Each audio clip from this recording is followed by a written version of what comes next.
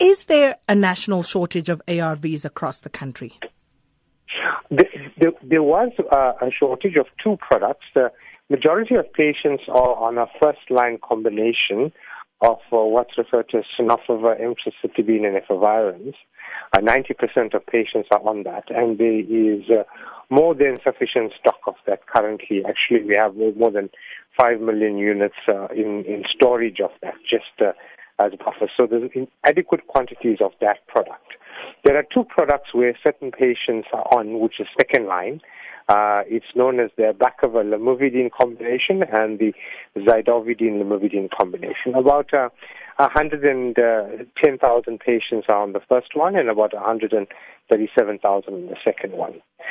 Those two products, the active ingredient for that, there is a shortage globally because of the plants in China that have been shut down by the Chinese government. Consequently, the product was in short supply globally. We've managed to get the problem sorted by finding another factory that's able to supply us. So during the month of October, for the past 2 weeks, companies have been bringing in the product. So we currently have more than 300,000 units of both, which is enough for patients for the month of October. As more stock comes in over the month, we will then have enough stock from now until December. So I suppose in a nutshell what I'm saying is the problem has been resolved. So the question then arises, how did we reach the situation where there was a stock out? What about the stock visibility system? Did that not kick in timeously? What happened there? Remember, the stock visibility system is about telling us how much of stock is in a facility.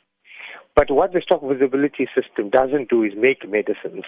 Medicines are made in a factory, and the factory is in China. When the factory shuts down and doesn't produce any more medicines, the stock visibility system will tell you that there's no stock there, but you have no stock to supply because the factory has closed down. Yes, but Dr. Pillay, it does tell you that you are running low, doesn't it? Yes. So where do you get the stock from? You have to find another supplier globally. So at what point did you become aware? You can't kind of just make it in your kitchen. You have to make it in a factory. And there's only a few factories in the world that make lamivudine. So you have to find another factory that meets the standards that South Africa has for pharmaceuticals before that factory can actually produce it for you. Well, naturally. Otherwise, we wouldn't be paying the amounts that we pay for it. But at the same time... Sorry, I don't understand that question. I don't agree with you because remember that lamivudine is only produced in a few factories in the world. That is not in dispute. When a factory closes, we have... Sorry? I'm not disputing that. Yes. I am simply asking, in terms of that particular system that is meant to alert you, when did you become aware of the fact that the factory as well has a problem that you may then see the knock-on effect of later on here? So we were alerted to this approximately 6 weeks ago.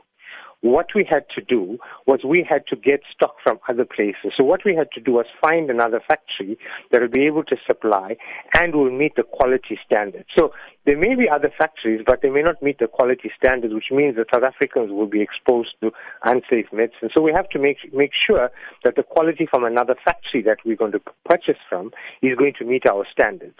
So that was done, and that's when the additional stock came in. So you're saying right now until December, no problem? Yes. All right. And beyond that, what are you planning to do to make sure that there are no further problems? We're currently seeking to understand whether the factories that the Chinese government shut down are going to be resurrected. In other words, will they allow them to continue operating after they solve those factories were shut down because they were polluting the environment.